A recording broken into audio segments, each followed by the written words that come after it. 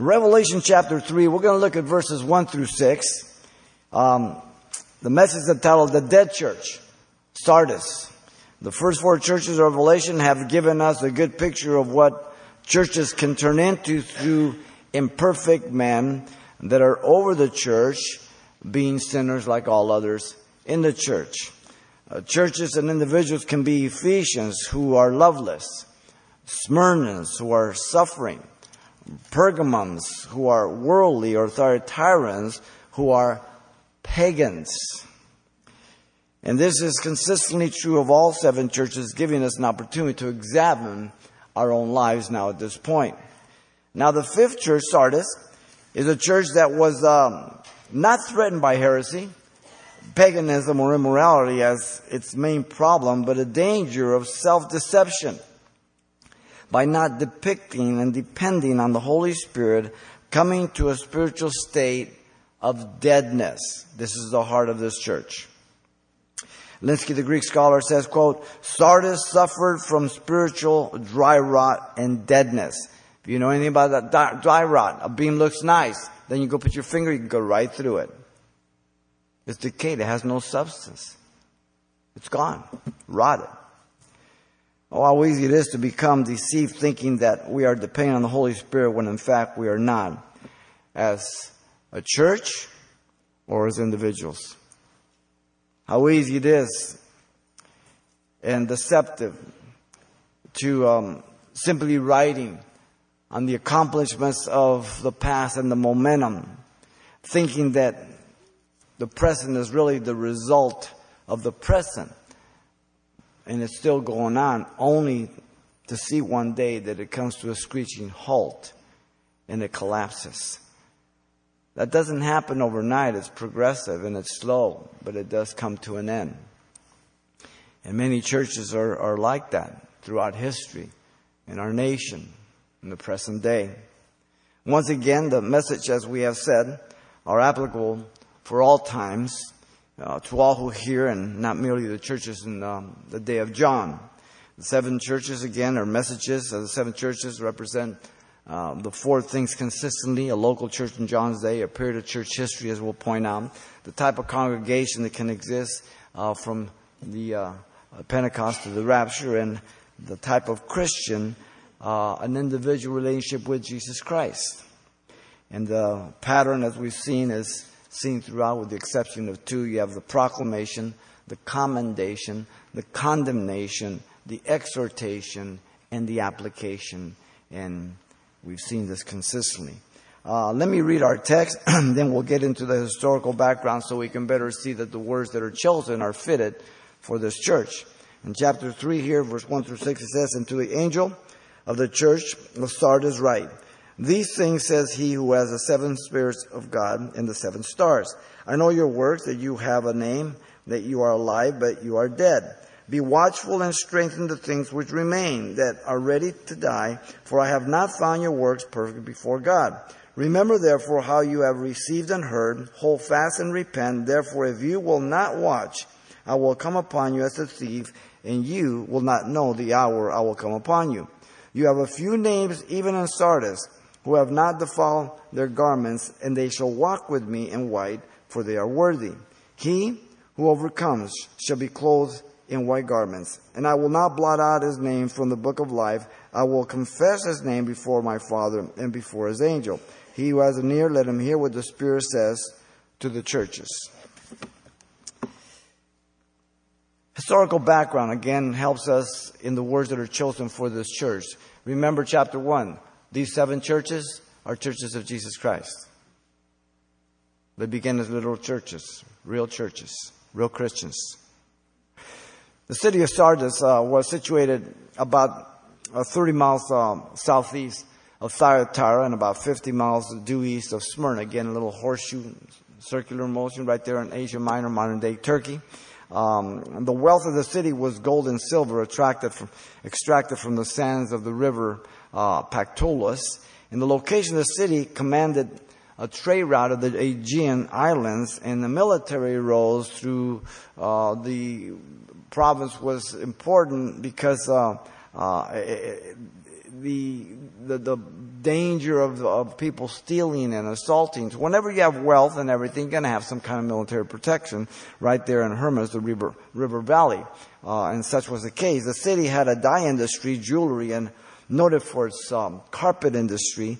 But all of its luxuries and its living for luxury led to moral decadence.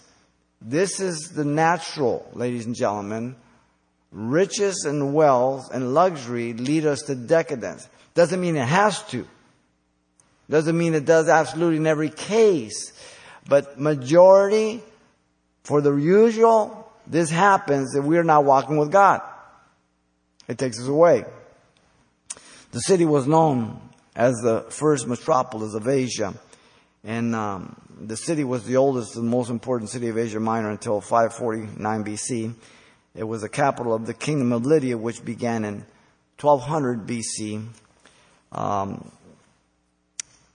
The city sat on a northern slope of Mount Tmolus, overlooking the fertile valley of the river Punctillus, which served as a moat for protection, being known for its impregnable city that was built on the slopes with its acropolis nearly perpendicular in rock walls that arose from it, 1,500 feet above the lower valley on every side except for the south. So from a strategic location and fortress, it seemed almost impregnable. The city was burnt in 501 BC by the Ionians, and the city fell twice, the first by Cyrus the Great of Persia in 546 BC, and then in 216 BC, Antiochus the Great. In 334 BC, the city surrounded by Alexander the Great was taken. 12 years later, it was taken by Antigonus. So the words, again, as we look at them, they though it was strong and it seemed to be impregnable, yet it did have its moments of conquest. In 190 BC, it was part of the Pergamum Empire. Later on, in AD 133, it formed part of the Roman province till AD 395. AD 17, an earthquake devastated the city greatly. It was rebuilt with the help of the Emperor Tiberius and completed in 26 AD. But it struggled to regain its past glory and status. So once again, there came a point in time when she was great, and then it was just downhill. You see this with Athens and Corinth, the way they go look at each other. You see this with nations. You see Britain used to say that the sun never set on her empire. Now she's reduced to one little island. We, the United States, used to be feared. Now we're made fun of. Okay? Things happen. But they don't happen overnight. It's a very slow progression, but it does happen. In the same year of 26 AD, Sardis begged the Roman Senate to be granted permission to build a temple to Caesar, but they were denied, and it was given to Smyrna. By the time the Roman period, Ramesses described it as, quote, a relic of the period of barbaric warfare, which lived rather on its ancient prestige rather than on its stability to present conditions. Once again, this is a very well known about this city, and the church has to be identified with it, of its boasting and depending on the past and not maintaining that current relationship. Later, the city was restored and continued until AD 1403, when the Tartarus Tamerlane destroyed the entire area. Now, Sardis means escaping ones, those who came out, or a remnant. Now, the church of Sardis, we know nothing about it outside of this letter. Without doubt, again, Paul was responsible through his ministry at Ephesus, but again, we can't be certain, but without doubt, they had some influence. The name Sardis, again, is in the plural here when it directs as Sardis. And it represents two towns, one in the plateau, the other in the valley. The church of Sardis was spiritually dead, as we've pointed out. And representing the period of church history called as the Protestant Reformation. We're talking about 1500 to 1750 AD, about 250 years. Some of those who escaped out of the pagan Roman church were Luther, Knox, Calvin, Tyndale, just to mention a few. Now, the religion of Sardis, the city had an acropolis of the temple of Cybele, equal in size to the temple of Artemis at Ephesus, which was its main worship, comparable to the goddess Diana, rising 800 feet above the north section of Sardis, but it was never finished. Cybele was represented by a human, a half-human associated with a pair of lions, or a single lion having power to restore the dead. I find this unique and an oxymoron to her spiritual condition. Though she professed she had ability to restore the dead, yet she was dead herself. And it's kind of comical, the words that are chosen. Now, the city had a necropolis, or a cemetery of 1,000 hills, named because of the hundreds of burial mounds that were visible on the skyline some 7 miles away from Sardis. God alone saw the spiritual deadness of Sardis. You and I can look alive to each other. You and I can look whatever the conclusion may be, but God alone knows my heart, where I'm at. Now, sometimes we're pretty good. We can pull off a number, okay? We can go, we can say, we can do, but inside, we're not home. It's not there. And John wrote, when he wrote this letter, he was looking to the past glory and fame of this city. This is the danger of every church and every Christian, as we'll see. I think of Pasadena, the gateway to the valley, pass after pass, and look at all the old churches, beautiful structures. At one time, this was a thriving Christian community. Now, those places are empty whatsoever, completely. This was the historical background to Sardis. Now, the words that are addressed to Sardis will be better understood now with this historical background. We begin with the proclamation in verse 1. The identity of the recipient of the letter, once again, is the angel of Sardis, and Angelos, again, is the messenger, the pastor, the one residing over the congregation. Ecclesia, the church. It means those called out of darkness by the grace of God to be saved, appearing 19 times in chapter 2 and 3, and only one other time in Revelation 22:16. All of them are regarding the church in 2 and 3. The church is not in the tribulation. The word's not even found from 6 to 19. Okay? At all. One more marking to demonstrate that. Now notice the identity of the writer is Jesus Christ. In verse 1 still, the words of Jesus now, they are His, not John's. These things says, the chain of command is God, the Father to the Son, to the angel, to John, and to us. Chapter 1 verse 1 gives that very clearly, as we've noted. Chapter 1 verse 3, the revelation was one to be read. The blessings to the one who reads it. The 7 messages were to be given to every one of these churches, as well as the whole book in chapter 1 verse 11. And in 1:19 we have the threefold division, the things He saw, the glorified Christ in chapter 1, the things that are, the church, 2 and 3, the things hereafter, 4 all the way to 19 to the end of the book, the tribulation period and the second coming of Jesus Christ. A threefold division, so that if you stay to that division, the book of Revelation makes perfect sense. Now, notice the identity is once again fitting. Our Lord identifies Himself as the one who has the 7 spirits of God. This goes back to chapter 1 verse 4. All the identity of Jesus goes back to that. Now, the reference is not to the 7 Holy Spirits of God, but the 7-fold office of the Holy Spirit, which is mentioned in Isaiah 11:2. It's the Spirit of the Lord, wisdom, understanding, counsel, Spirit of might, Spirit of knowledge, Spirit of fear of the Lord. And I think the last one is the reason why she's dead. She lost the fear of the Lord. You and I just lose the fear of God. You're gone.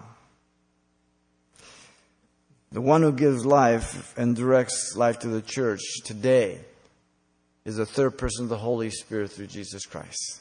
The Holy Spirit. It's necessary that I leave. If I don't leave, He can't come. And He will abide with you forever. in the church. It has nothing to do with eternal security. Jesus came for 33 and a half years, then he was leaving. The Holy Spirit will come and remain even through the tribulation period to save people.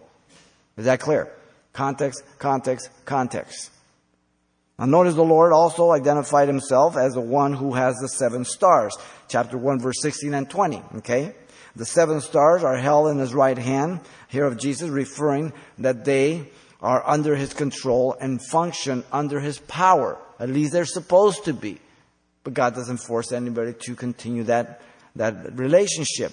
The 7 stars were identified as the 7 angels, or the ministers of the churches, who should always be dependent under the control of Jesus Christ in their ministries. Chapter 1, verse 20 is very clear. Okay, so the interpretation is given for us. We're not filling in the blank here. Sardis was a remnant, the escaping ones from pagan Rome, the Protestant Reformation. And the Word tells us that no one can be enlightened apart from the Holy Spirit of God. And that is why the Lord here, it's very significant, as he is the one controlling those who are subject to him by free will, by their own volition, by the sevenfold work of the Holy Spirit of God. Because the Holy Spirit of God is the one to be directing and guiding the church and being the one who is empowering and enabling. Having begun in the Spirit, they would have to depend on the same Spirit to complete that work, to be effective, to be productive, to be able to do the things that God is directing and guiding. Paul the Apostle, you remember in Galatians 3:3, tells the Galatians, "O foolish Galatians, who has bewitched you? Having begun in the Spirit, are you now going to be made perfect in the flesh?" It's a rhetorical question with only one correct answer. No. You begin in the Spirit, you have to continue in the Spirit, and you have to end in the Spirit. Are we clear on that? If there's no possibility of not doing so, why even write the letters?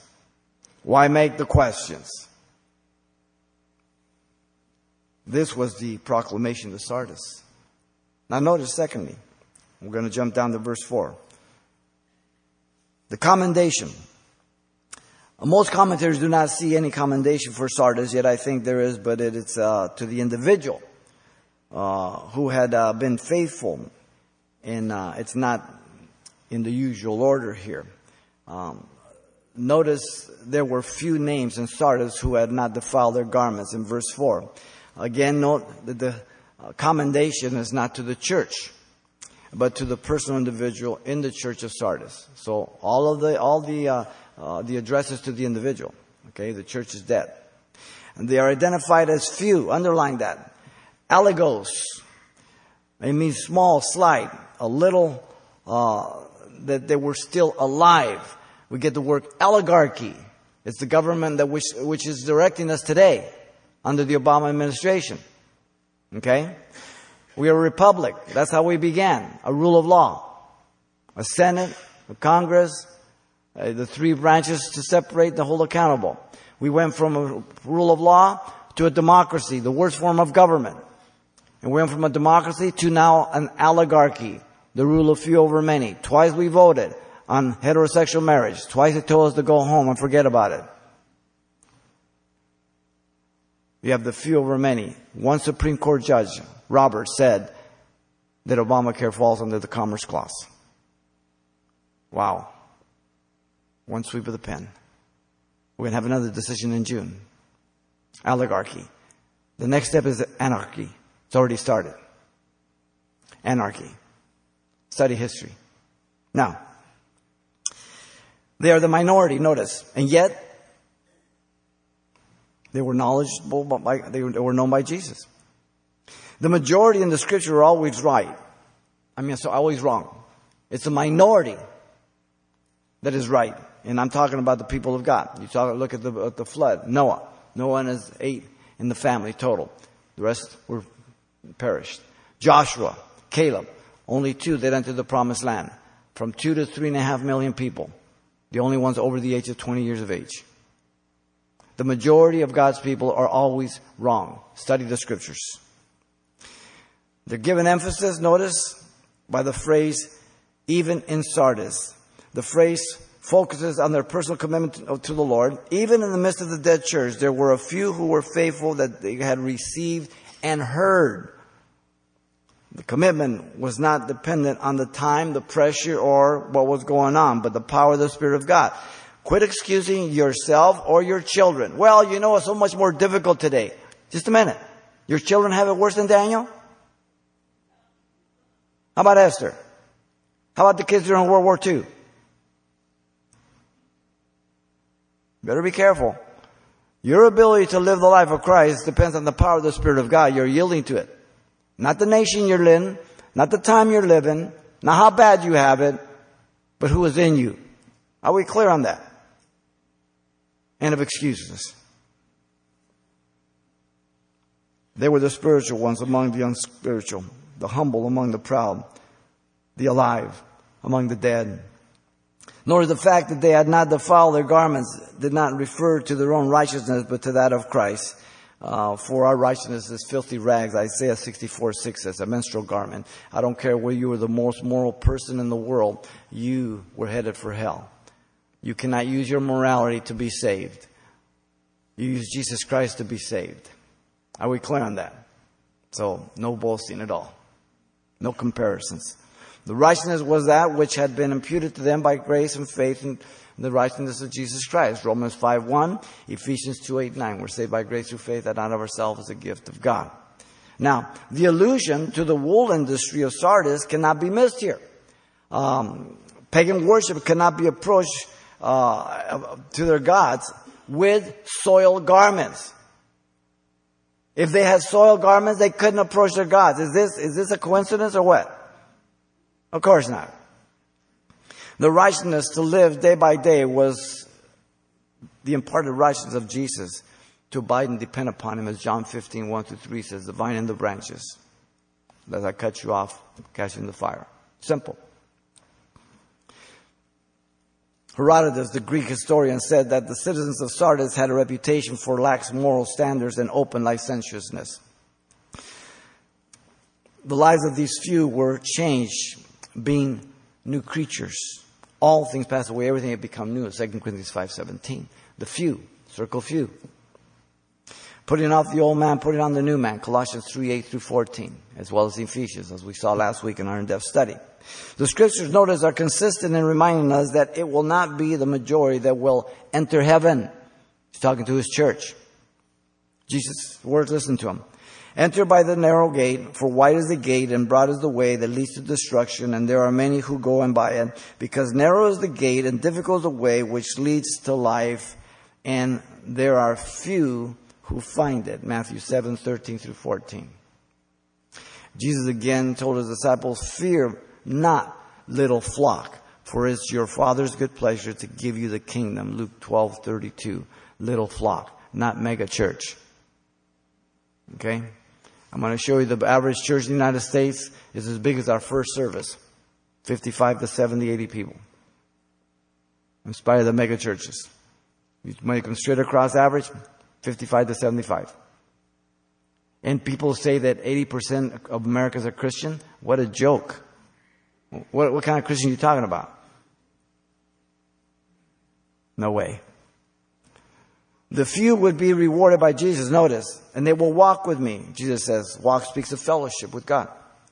Walking speaks of oneness with God. Amos the prophet says, can two walk together except they be agreed? Amos 3:3. One rhetorical question, one rhetorical answer is correct. No, we agree with God. He does not agree with us. We agree with the scriptures.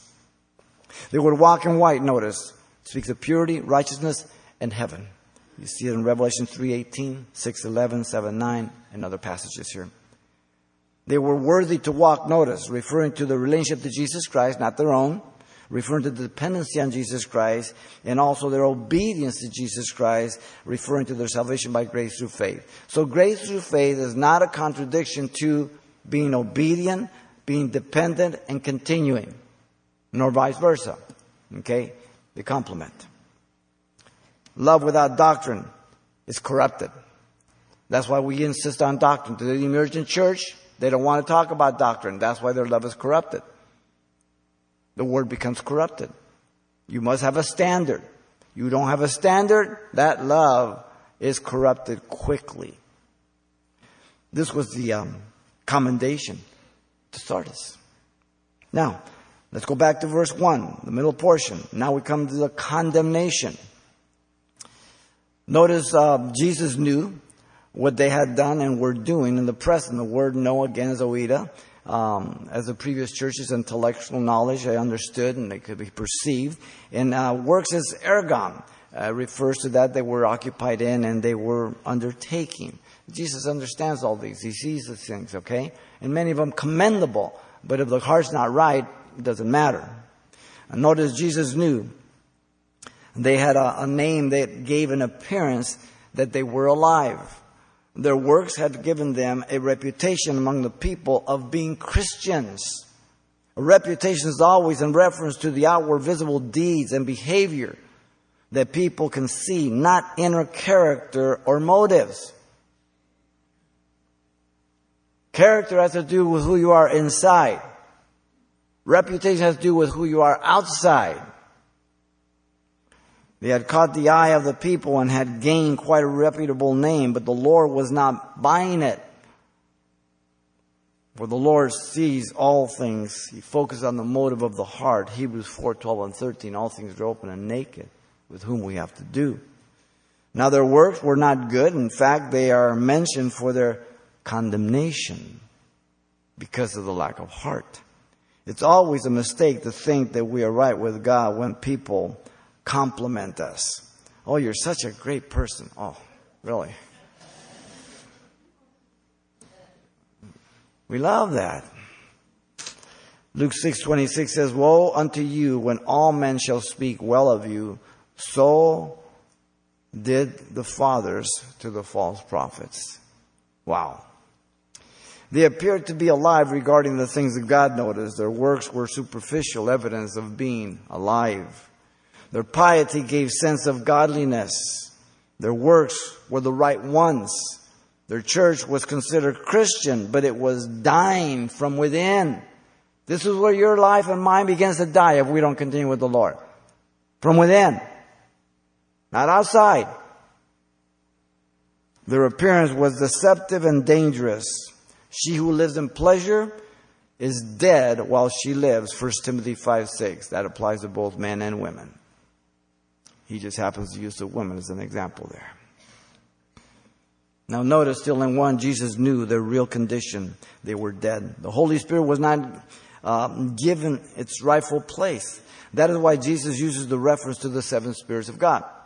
The Holy Spirit was not the one doing the work, but them. There are a lot of good works going on in the church today, but it's not by the Holy Spirit. A lot of people are into the social activism. In fact, our whole nation has come under the deceptiveness of social justice and entitlement.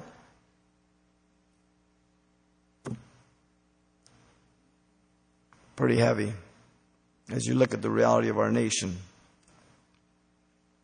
The works were professional formalism with death orthodoxy, living by the past life and fame. It's social justice goes with liberation theology. Follow the crumbs, follow the trail of those in office today. The liberation theology. The one preoccupation of Sardis was with death by her impressive necropolis that could be seen 7 miles away. And now became a reality for herself. She was dead as the Church of Jesus Christ. Sardis is that Protestantism, no better than pagan Rome in the eyes of Jesus. In fact, worse, for it is the most severe denunciation of all 7. Their breaking away was not as complete as it should have been. Luther came out, but not far enough, as we'll see. Again, the average church used to be 50 to 55, take it a little more, 70, 75. It's not huge across America. And then take the fact that the majority of those don't believe the Word of God is inerrant, infallible, as I'll show you. They don't believe in the second coming.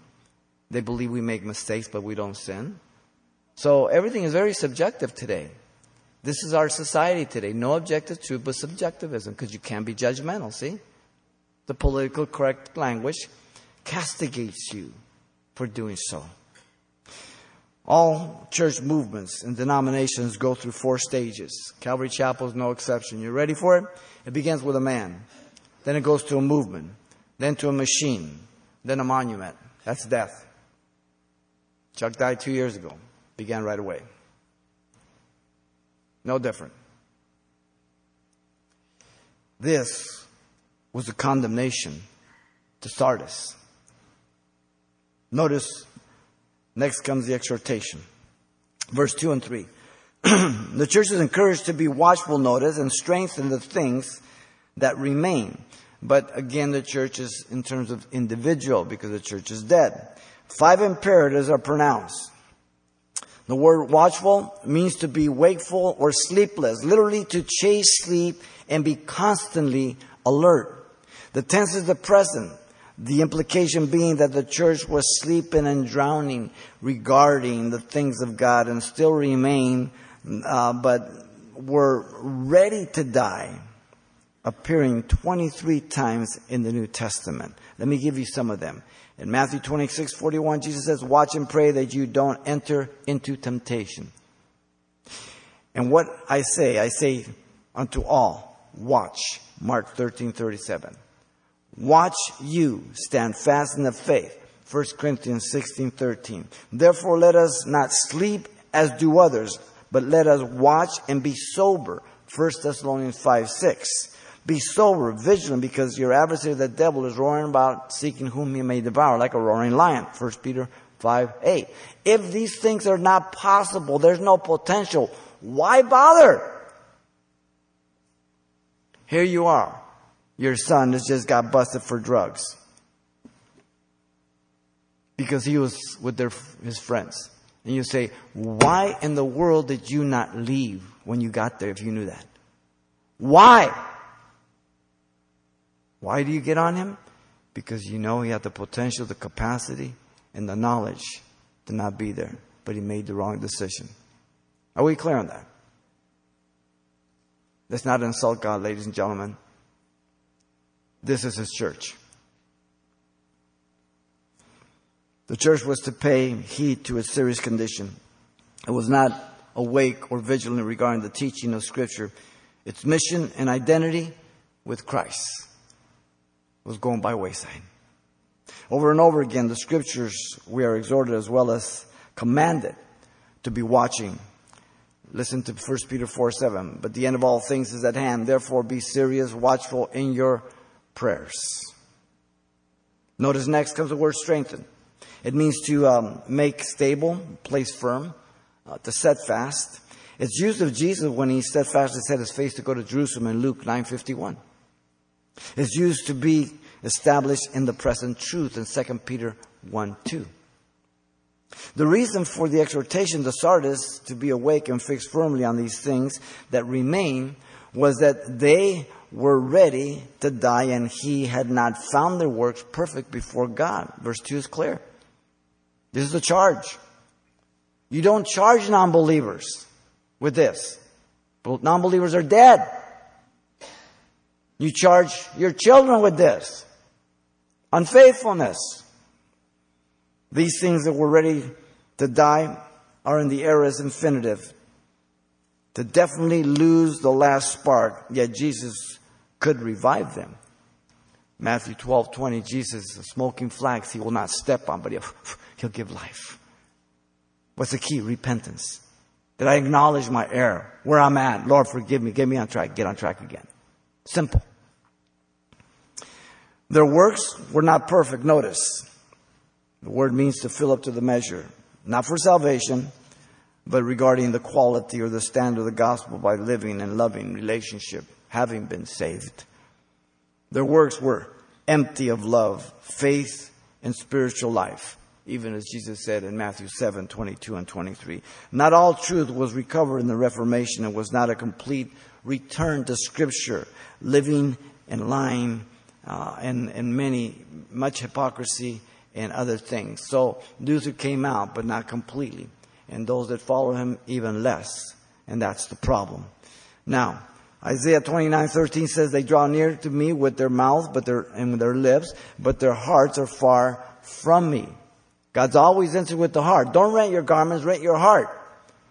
Don't circumcise your sexual organ, but your heart. What is it that we don't understand? Sardis is like a sinking ship ready to die. Therefore, they are called to take prompt and strong measures. You go to City of Hope, they tell you have cancer. Radical surgery is going to be recommended. You may lose a leg, an eye, but it'll save the rest of the body. Are we clear on that? If this is not a reality, why bother writing the letter? Let me give you some facts of the Reformation. They're illuminating. October 31st, 1517, Luther lashed out with his 95 Theses against Rome. He posted them on the University Church door of Wittenberg, as you know. This event then prompted Luther's 295 Theses that a man called Tessel that I mentioned before, who went around selling indulgences and to build their cathedrals, and he spoke about the minute that coin hits the bottom of the coffer and you've given that money as a Catholic, your loved one is released from purgatory. I'll quote some of his words as we move along. Tessel's sermons explain, among other things, that he came with the authority of the Apostle Peter and Paul, and of the most holy Pope, with power to restore to the church and sacraments all who had sinned. Now I'm quoting his words, and this is Catholic dogma. Listen, quote, I would not exchange my privilege, said he, with St. Peter in heaven, for I have saved more souls with my indulgences than he with his sermons. The very moment that the money clinks against the bottom of the chest, the soul escapes from purgatory and flies into heaven. Now, you want to be a Catholic? You want to defend the Catholic Church? You've picked the wrong church. From 1512 to 1517, Luther had been engaged briefly in teaching and preaching, but the aspect of his life's works were destined to change radically. Luther's 95 Theses was the outcome of Luther's zeal for the pure gospel and teaching, as he came to realize that we're saved by grace through faith through Galatians. Now, they had not long to wait, for in August 1518, Luther was cited to appear at Rome within 60 days. And for 3 successive days, October 12th to the 14th in 1518, the reformer appealed at Augsburg before the Italian cardinal named Cajetan. This ecclesiastic declared that the Catholic Church is the bond slave of the Pope, end of quote. This is their theology. Luther gave 2 full reply. Listen carefully. First, the Holy Scripture is an authority superior to the Pope's. Whoa. Second, that faith in Christ alone for salvation is a necessary doctrine. Bottom line, that Luther lived is only God's grace, because they try to kill him all the time. It was just God's grace and protection. From 1520 to 1522, the battle raged furiously, and on June 15, 1520, Pope Leo issued the bull, no pun intended. Being thus influenced by Cardinal Cajetan and Dr. Ed, this document was a kind of running comment on the principal works of Luther. It contained 40 criticisms, and in these it condemned the Reformer's 95 teachings. He was reminded that he still had time to recant or return, burn his writings, and return to the Holy Mother Church. This is the appeal and the offer today to the Catholic Church. She is on a roll right now to offer to you all wayward Protestants to come back to the real Mother Church. Interesting. Dr. Luther gathered together the professors and students of the universities, and in the presence of the immense concourse of spectators and ranks and ages, courageously committed to the flames the papal bull, and then he went on to write 3 books. Interesting. The faults of the Reformation were 2. Luther sought approval of political leaders and became a state church in Germany. The Lutheran Church whatever happened there is just an enigma. And because they didn't come out far enough, they endanger the relationship. Anytime a minister gets involved with politics, you contaminate it. Now, we should deal and speak about politics, but not get involved in politics, okay? We have rights to vote, right to petition. That's not being involved. That's being part of our nation thing, okay? But we don't become Republicans, Democrats. You be careful, because there are charlatans out there to divide you as Christians, okay? I don't care whether you're black, whether you're brown, whether you're white, whether you're yellow, whether you're pink and blue, if there's such a person, okay? We're Christians. Our agreement is on the Bible, not our politics, okay? But my belief in Christ should dictate what I agree with politics, okay? The foundation is my belief in Christ. It will answer all my questions and who it is that I vote for and who it is that I stand behind. He didn't change all of the traditions of the teachings of Rome when he came out. Let me give you some. He failed to worship in spirit and in truth altogether, as Jesus told the woman of Samaria in John 4:24. They mixed dogma still with Scripture. Infant baptism through sprinkling was still carried on. The rituals were held on to. Some elements of sacraments were carried over. They became the state church, as I said, in Germany. You kill it because you cannot legislate Christianity. You can't force somebody to become a Christian. Just like you can't force your wife to love you or your husband to love you. You cannot force your wife or husband to stay with you. It has to be a free will thing for it to be valuable and meaningful. Prophecies were ignored altogether, and there's where you really fail.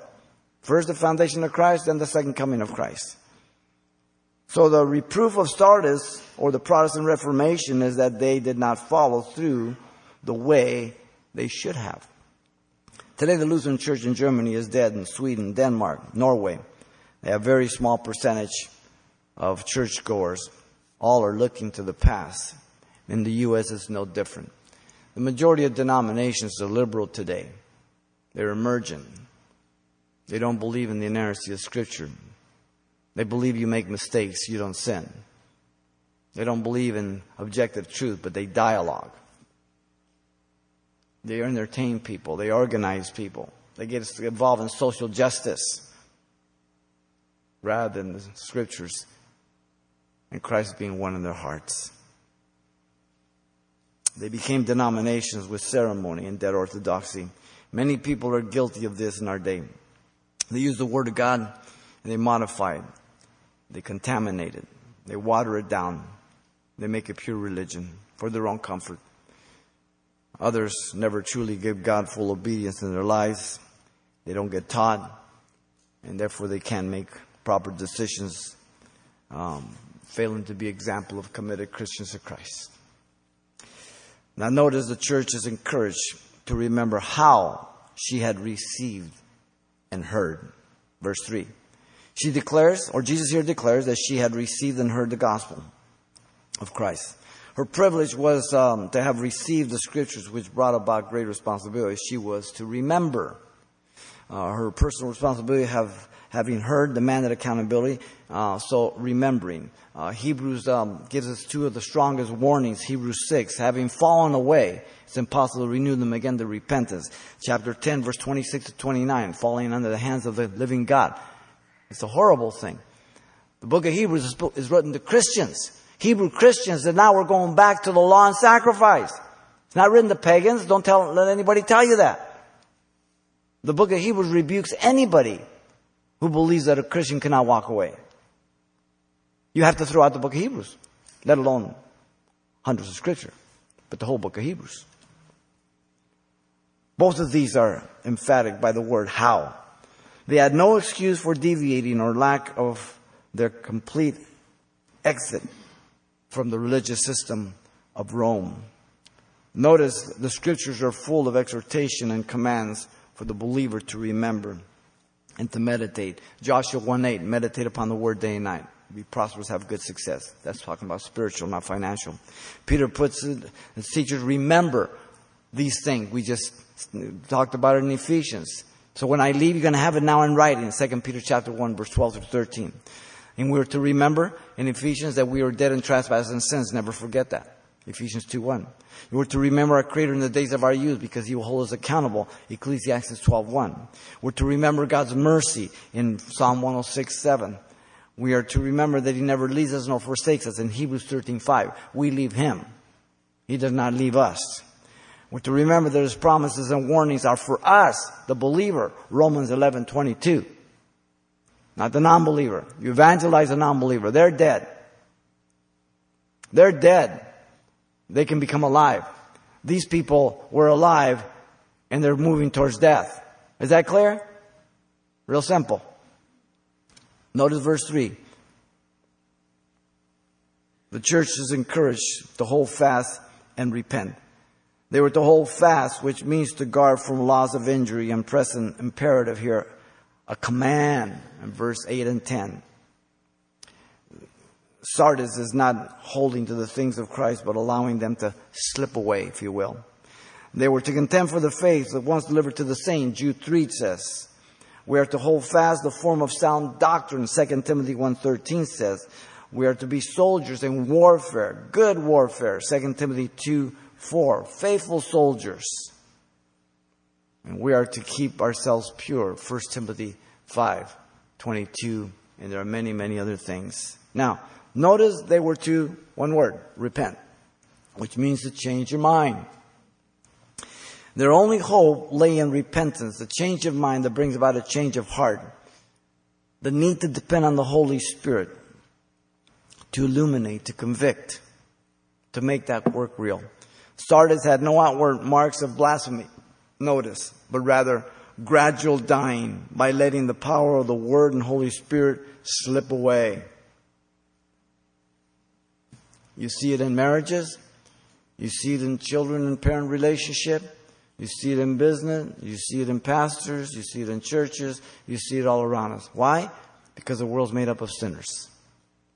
Selfish, self-centered, rebellious. If we judge ourselves, we won't be judged. 1 Corinthians 11:31. We have an advocate for the defense, Jesus Christ the righteous. 1 John 2:1. God chastens and scourges those He loves. Hebrews 12:6. You scourge and chasten and correct your children, not the neighbor's kids. Simple. Notice the Protestant movement has become a mere name in many instances. Majority of Protestant denominations and ministries and ministers do not believe in the virgin birth today. What are they doing calling themselves ministers? They don't believe in the infallibility of the Word of God, but teach neo-orthodoxy, psychology, integrating every other movement like the emergent church movement. Fuller Seminary is a perfect example of that. School of psychology and whatever tickles your fancy. And they'll give you a diploma for that. Many don't believe in the literal second coming, return of Jesus Christ. Wow. You have ungodly men behind the pulpits who have slowly corrupted themselves and are mere professionals. You have unsaved people teaching the children in adult classes. They're not even Christian. You have infidelity in the church by leaders. You have loyalty to man or church instead of the Word of God and Christ. People are following men. Many churches are controlled by a board, and the pastor has nothing to say. He's an employee. Members within the church are qualified by their service because they're financially endowed. They're rich. They have good standing in the social community. And never are they asked to meet any spiritual qualification. The first thing we ask you is your spiritual qualification. I could care less what kind of car you drive. I could care less how much money you have. I don't even really care what clothes you wear. I don't care what color you are. My question to you is, are you Christian? Are you born again? Do you love the Lord, and are you growing? And is your heart right with God? That's the most important thing. Churches are run by programs and committees instead of the Holy Spirit. The purpose-driven Church is Perfect of Rick Warren. Everybody loves him. Everybody's after him. You know how many pastors visit his website to preach last week's sermon that he did over their pulpits? That's like me eating, throwing up, and then you eat that. Why would you do that as a pastor? Why would you do that? Shame on you. Wow.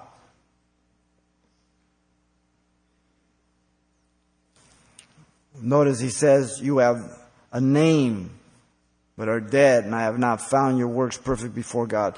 Their trust is in a diploma from a seminary instead of God through the Holy Spirit to recognize their calling, their anointing, their enabling, and the necessary gifts. If God has not called you, anointed you, and sent you, you'll be a hurt to the people of God, and you'll run in vain. I have never sent anybody out. If people tell me they believe the Lord direct them, I'll pray for you. I don't send anybody out. If you go, you better make sure God sends you. If He doesn't call you, anoint you, and enable you and send you, you'll run in vain and you're going to hurt the people. I'm not against education. Get all you can. But get over it once you get it. And don't think it's because of that you're going to be successful. Wow. Now you know why a lot of people don't come here.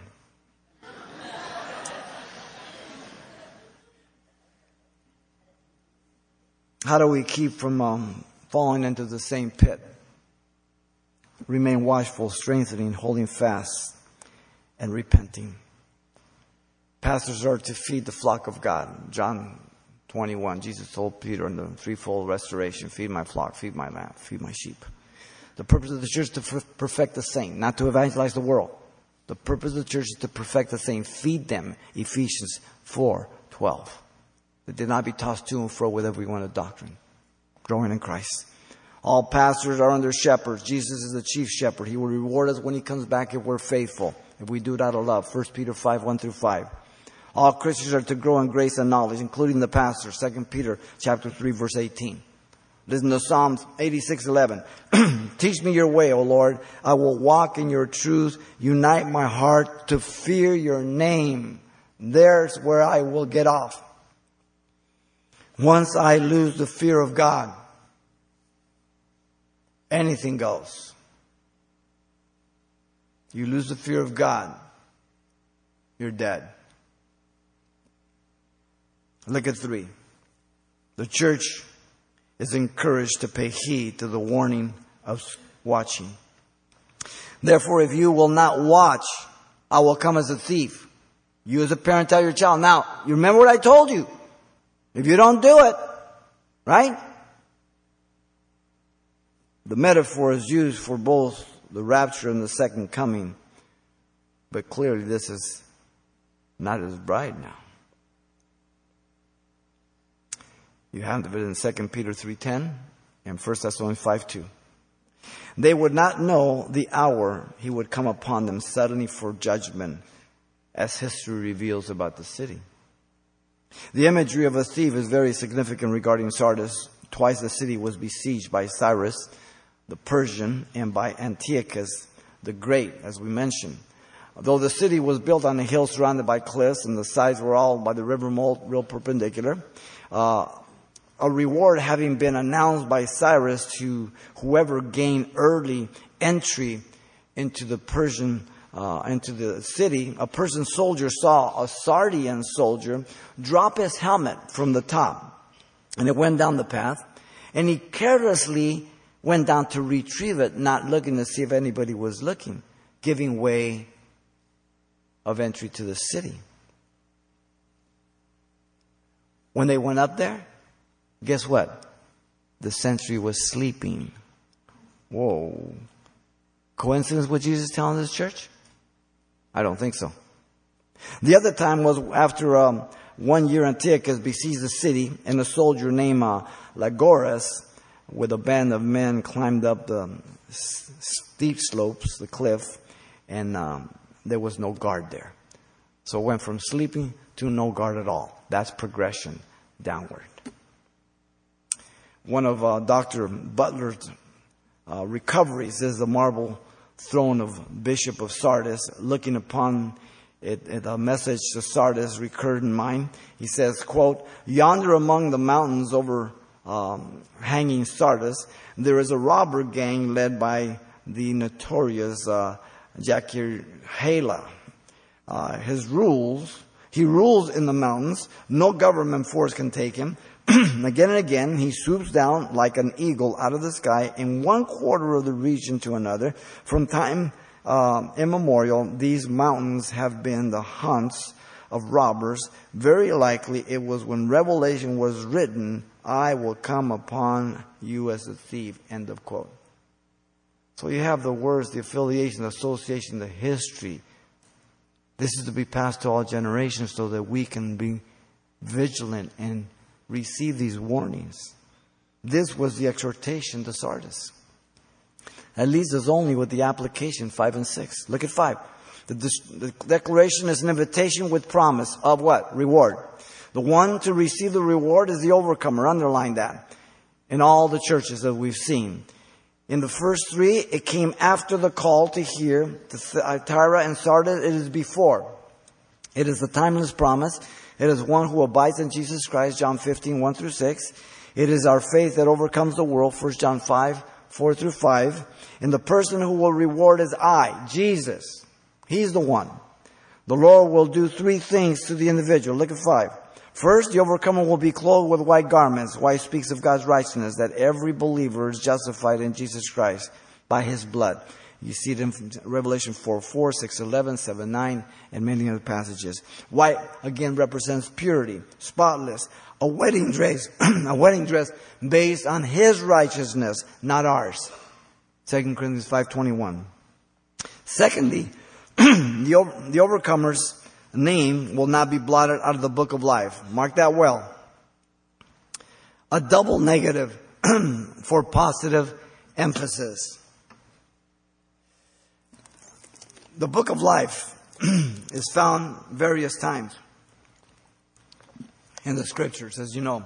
Exodus 32:32, Psalm 69:28, Daniel 12:1, Luke 10:20, Philippians 4:3, and on into the book of Revelation. The book of life is apparently the one where all the names who will be saved, the living and not the dead. The concept of being blotted out of the book of life has troubled some, even because of predestination and free will. We're not going to get sidetracked. It's real simple what's being said here. Though it's called litotes in the negative to assure a positive, it's a double negative to bring a positive warning. The allusion is to the wool industry at Sardis again, regarding these citizens whose names were removed from a public list if they approached the gods with garments that were soiled, stained, or if they were convicted of a crime. This is very appropriate here. This is not something that's hypothetical. This was a fact regarding this city. Okay? The scripture tells us that God knows who are His. Nevertheless, the solid foundation of God stands having this seal, that the Lord knows whose are His, and let everyone who names the name of the Lord depart from iniquity. 2 Timothy 2:19. You say, how do I know I'm His? You depart from iniquity. Simple. The problem is with our human reasoning and understanding with the statement about the book of life. Because we see some backslidden people, we see some walk away, but God knows who is going to stick it out to the end. So why should it worry you? We're not to question whether they were really born again or not. We're to call them to repent. That's what we're to do. That's the most important thing. The book of life is for all who God created. For He died for the whole world, as you know. Yet only the names of those who come, live, and abide by faith in Christ will be left. Those who do not will be blotted out.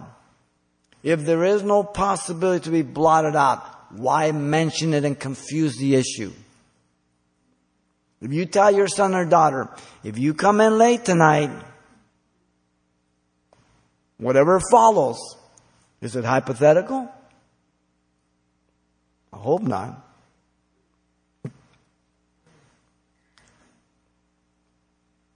Exodus 32:32, Revelation 22:19, and 21:27.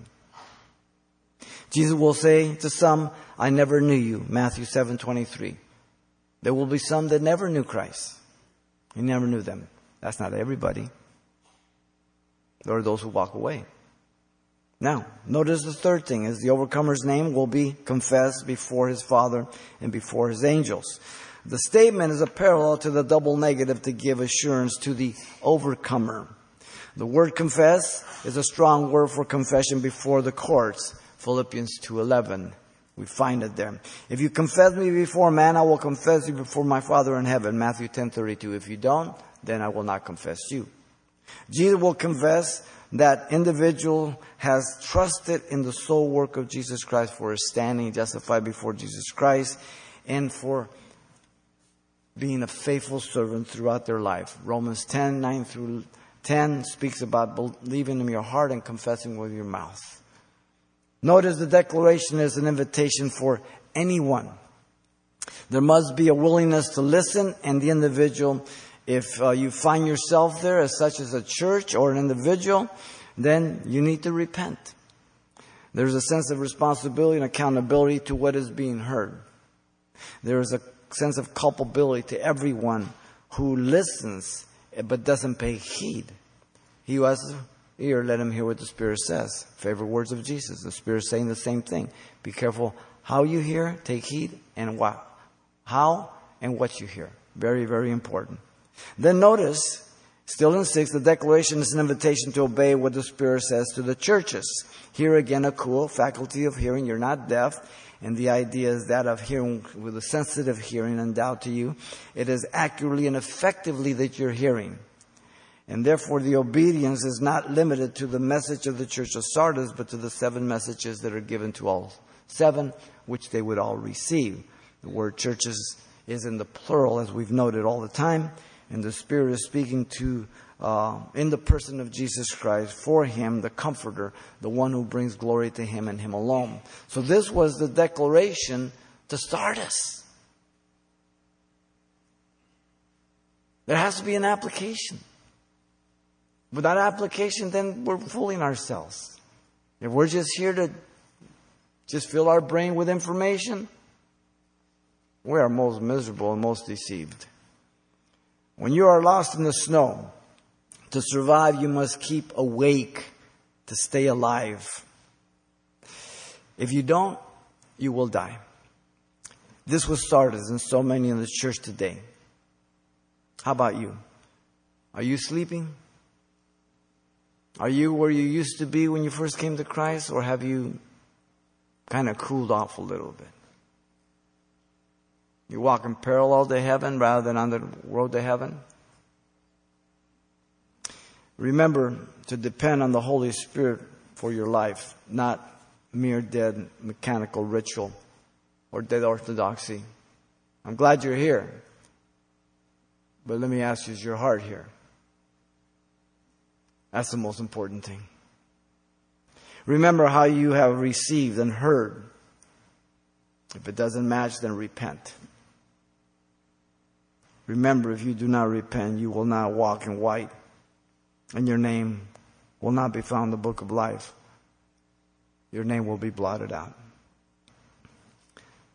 Not all Christians believe this. Let me say it very, very clear. If I am completely wrong, what do I have to lose to warn you? Absolutely nothing. But if I'm right, you've got a heck of a lot of people think they're going to heaven. They're never going to be there. I would rather err on the side of caution. Though I believe the scriptures are very clear that you can walk away.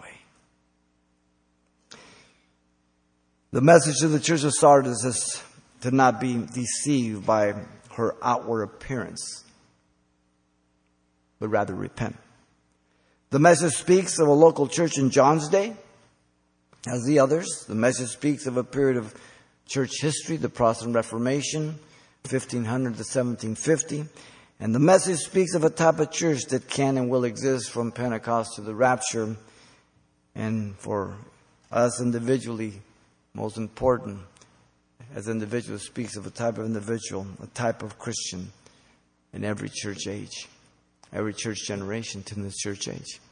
And so we're to examine ourselves as a church and Christians, where we're at. Are you dead or are you alive? Are you alive? Are you dying? Which is it? The one dead, not alive, needs repentance. You need to be born again. The one who's made alive and is dying, you need repentance to continue to trust Jesus Christ. Father, thank you for your grace and love, your goodness. We thank you, we worship you, and we pray you deal with our hearts, Lord, and that we will respond to you. As you're praying, if you're here, if you don't know Jesus Christ as your Lord and Savior, God has brought you here to be saved, to repent of your sins. Whether you're in the balcony, the floor, maybe over the internet. But the choice is yours. God will not force you to go to heaven. God will not bend your arm. God will woo you by His love and the conviction of His Spirit. He'll turn on the light, but He will not make that decision for you. He will not force you. He will not force you to abide in Him or stay faithful to Him. That's your doing. If you're not born again, you need to repent. This is your prayer. If you want to be born again, you can ask Him in your heart right now. If you're backslidden, ask Him right now to come back into you. Father, I come to you in Jesus' name. I ask you to forgive me, Lord, for all my sins. Give me a brand new heart. Fill me with your Spirit. I accept you as my Lord and Savior. In Jesus' name. Amen.